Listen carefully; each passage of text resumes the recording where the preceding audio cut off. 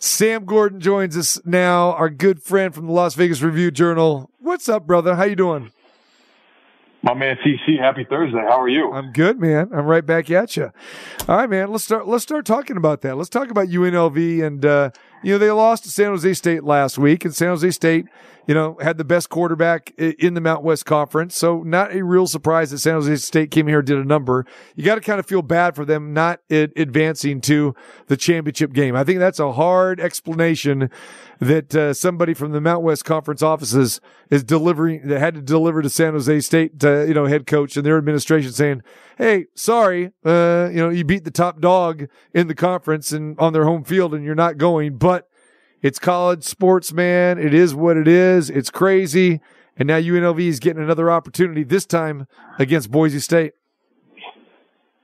A tremendous matchup, TC. And, of course, let's get the first things first. I'm with you in terms of the computers being absolutely ridiculous.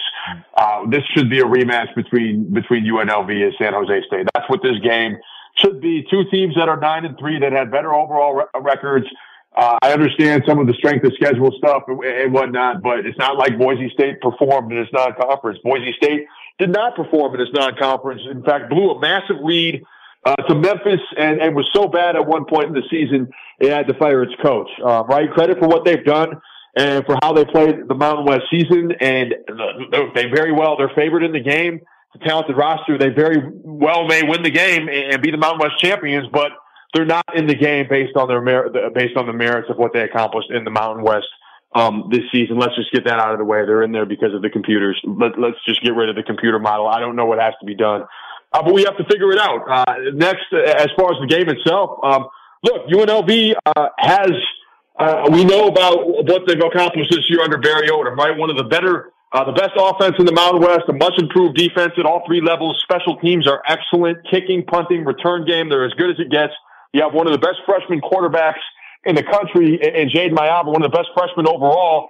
And in Ricky White on the perimeter, you have who I believe to be, and I wrote about this for the Review Journal on Wednesday, TC, an All-American out on the perimeter with 1,308 yards and counting, 2 more games to play, has a chance to be a 1,500-yard receiver this season, has absolutely buoyed that offense in a historic year for UNLV, a team that might win the Mountain West. It's not just empty stats on a bad team. This is a guy driving winning, helping to drive winning in a historic year for a program on the rise. But when you talk about the matchup, look, it's all about, can UNLV stop the running game? Can they slow down what Boise State has back there in the backfield? And can they continue to take care of the football, protect the football like they have for most of the season and win the field position game? Boise State doesn't have the same kind of firepower on the perimeter. They don't have the same kind of firepower back there at quarterback per se, but they're talented in the trenches.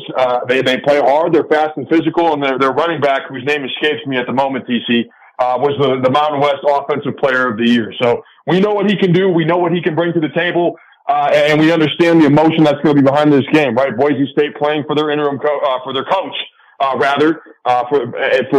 their coach who replaced the former coach earlier this season, and UNLV looking to put a cherry on what's been the best season since 1984. So it's a fantastic matchup.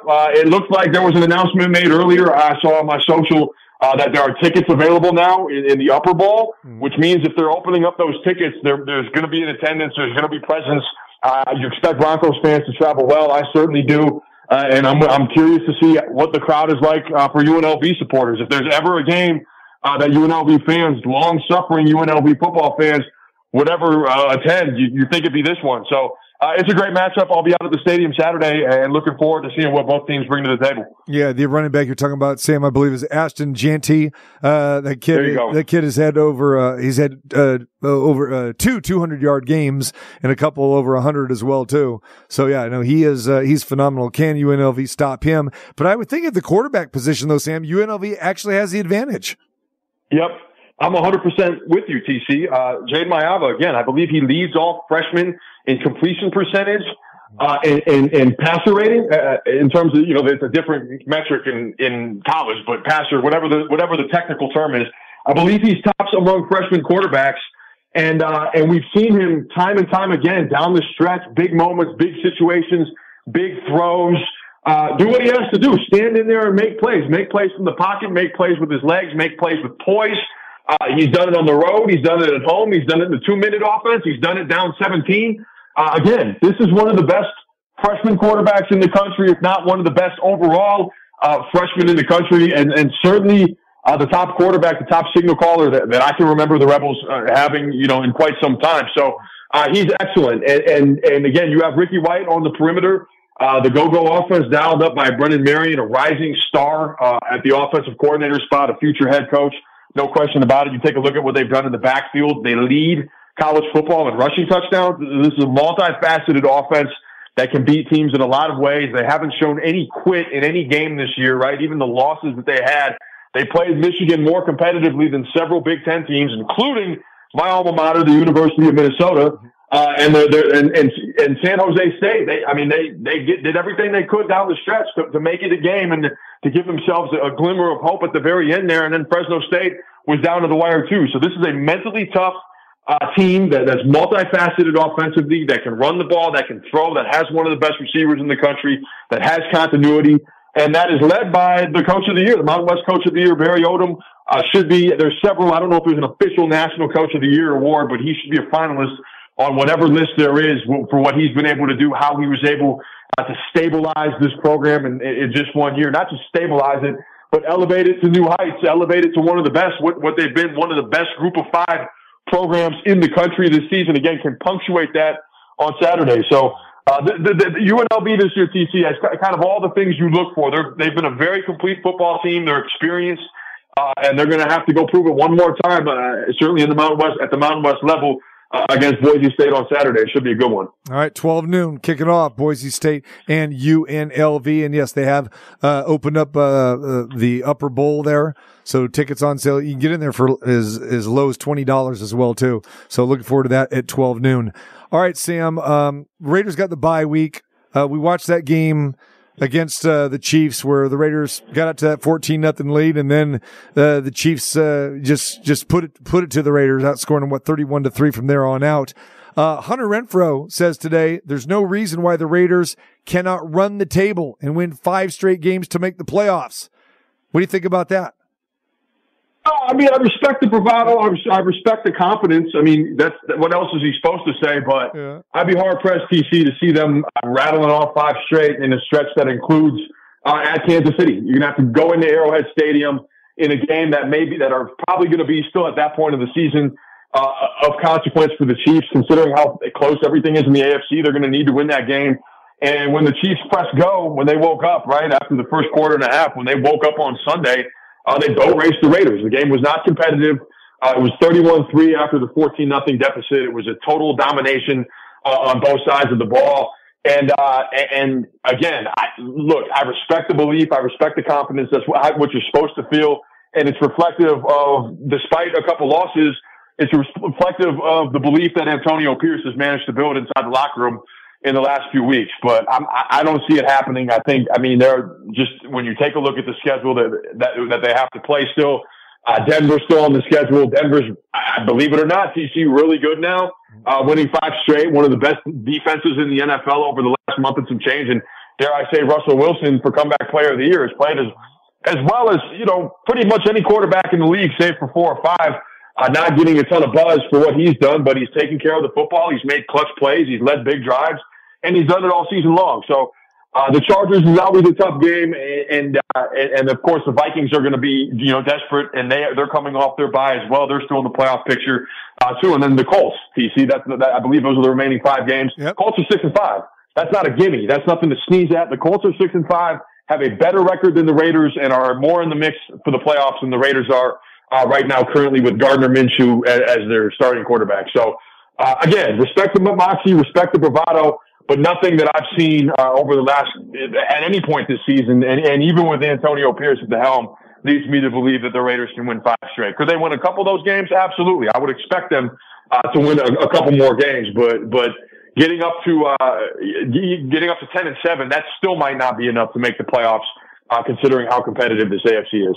Sam, I want you to call your peeps over there in the Vikings front office, okay? And tell them I've seen enough of Joshua Dobbs, okay? That's enough. After that performance that we saw Monday night, come on, man. Oh, my, what was that? It was, dare I say, TC, it was one of the worst quarterback games of the year. And, Josh Dobbs was an incredible story, right? With just kind of his personal situation, what he's been through, his journey around the NFL, and then how he played for 2 full games against Atlanta, against the Saints. He was awesome and really galvanized the Vikings in so many ways, but came back down to earth a little bit and during the Denver game at Denver. Denver's defense made some key plays, and he just the Vikings didn't play a complete game. I thought there were some coaching issues in that game as well. But anytime on Monday Night Football against the Bears in a pretty much a showcase game, you can't have 4 turnovers. It was definitely inexplicable. It was a poorly quarterback game, and now we'll see what the Vikings do during their bye week. What quarterback they're going to come in here with in Vegas, because that's both teams end their bye here at Allegiant Stadium. On, I believe it's December 10th. I'm still, or maybe 9th. I'm still of the belief, though, TC. I'm not. The options right now in Minnesota, it's slim pickings. It's Nick Mullins and Jared Hall, and we've seen Josh Dobbs at his best, what he's capable of and what he can do. Now, can he still summon that? Can he tap into that? Is there too much film on him at this point? Perhaps there is, but he still offers a dynamic with his legs that the Vikings, I don't think, have leaned all the way into schematically yet. And we'll see if KOC wants to make that adjustment. But I would not be surprised either way if it's Nick Mullins getting the start in a couple weeks, just kind of based on the tenor of Kevin O'Connell's last couple press conferences. The Vikings are in a do-or-die situation now, pretty much, with where everything is in the NFC. And maybe they want to throw a new quarterback back there to give the Raiders a different look. Sam Gordon joins us, Las Vegas Review-Journal, fine columnist there. Sam covers everything here in Las Vegas, Raiders, UNLV, boxing, of course, everything here. And we talk a lot about the Raiders. There's a story that's circulating out there today, Sam. I'm not sure if you've seen it yet, where ex-Raiders general manager Dave Ziegler apparently had said that he wanted to move up in the draft and draft C.J. Stroud because he believed he was a generational talent, but Josh McDaniels overruled him, and the reports are that McDaniels was hell-bent, that word was used, on starting Jimmy Garoppolo. And so apparently Ziegler and McDaniels were at opposite ends of that. So I'm sure that story will gain a little steam there, but it is impressive what C.J. Stroud has done. But, you never really know what a quarterback will do, or any player for that matter, if they go to a different organization, and I'll give DeMeco Ryans all the credit in the world. I mean, he's got Houston playing some fantastic football right now, and Stroud has played exceptionally well. Even though the last 2 weeks you can make the case that, okay, maybe now he's coming back down to earth a little bit with, he's had some more interceptions the last couple of weeks.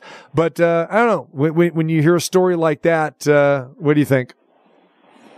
I think it's easy to say that now that C.J. Stroud looks like the man and whatnot. Like the Raiders should have drafted him, and they should have figured out a way to get on the same page. And if there was indeed some kind of fracture there, that's reflected. Then there's no surprise where they're at, right? The best teams.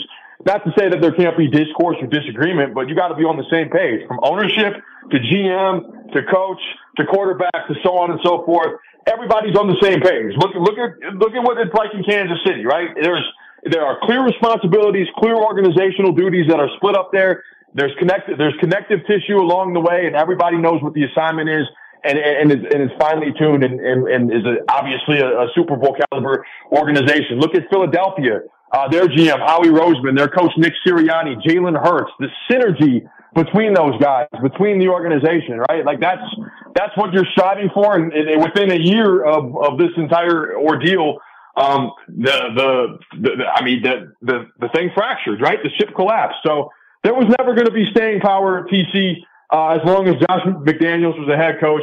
Things were clearly, they were going exactly how they went in Denver. And that was last season with all the blown leads and a 6-11 roster after spending, or a record after spending all that money. So either way, look, whoever wanted CJ Stroud, like the Texans got him, and they got their guy for the next 15 years, and they're going to be a force to deal with.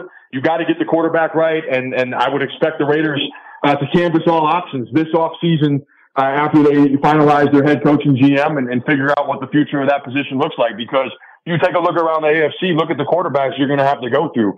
Patrick Mahomes, Trevor Lawrence, Lamar Jackson, C.J. Stroud, Josh Allen, obviously still a factor, right? The list goes on and on. Justin Herbert, Tua Tagovailoa down there in Miami, absolutely no scrub. Joe Burrow, how could I forget him because he's hurt? Like, these are franchise quarterbacks. These are dudes at the quarterback position. And that's what the Raiders are going to have to, they're going to have to get in order to compete at the highest level. So we'll see what happens. They don't have C.J. Stroud. The Houston Texans do. And that's why the Texans are in a playoff mix, in a rebuilding year and seem to be set up with some of their young players that they have around him to as one of the best, cores and foundations, in the NFL moving forward.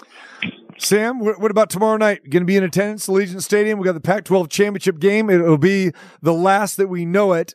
And we've got Oregon and Washington. It's going to be kind of a weird situation as we know you've got, their two sister schools are the only two schools that are left standing. We've got lawsuits going on. We've got the Pac-12 commissioner is going to be handing a trophy over to one of these, these schools and head coaches. It's going to be kind of an awkward thing at the end of the night, but it should be a very good football game between these two. But it's a rematch, and it's you got revenge factor for the Ducks, and you also got playoff implications. So this should be a good one. Give me some thoughts. Who do you like and why? The Ducks or the Huskies? Yeah, TC, I think first and foremost, what a way for the Pac-12 to go out, right? We're basically a elimination game to get in the college football playoff. Two long story programs in the Pacific Northwest, loaded with talent. Two great quarterbacks capping off what might have been the most interesting year, or certainly one of the most interesting years and competitive years in the league's history. When you talk about from top to bottom, the quarterback play, the talent, the storylines from September with Coach Prime to October, the collapse of USC to Washington's reemergence as a national power to Oregon's steady dominance atop the league and the way they rebounded from the loss and all the great stories in between. I'm certainly sad to see the Pac-12 go.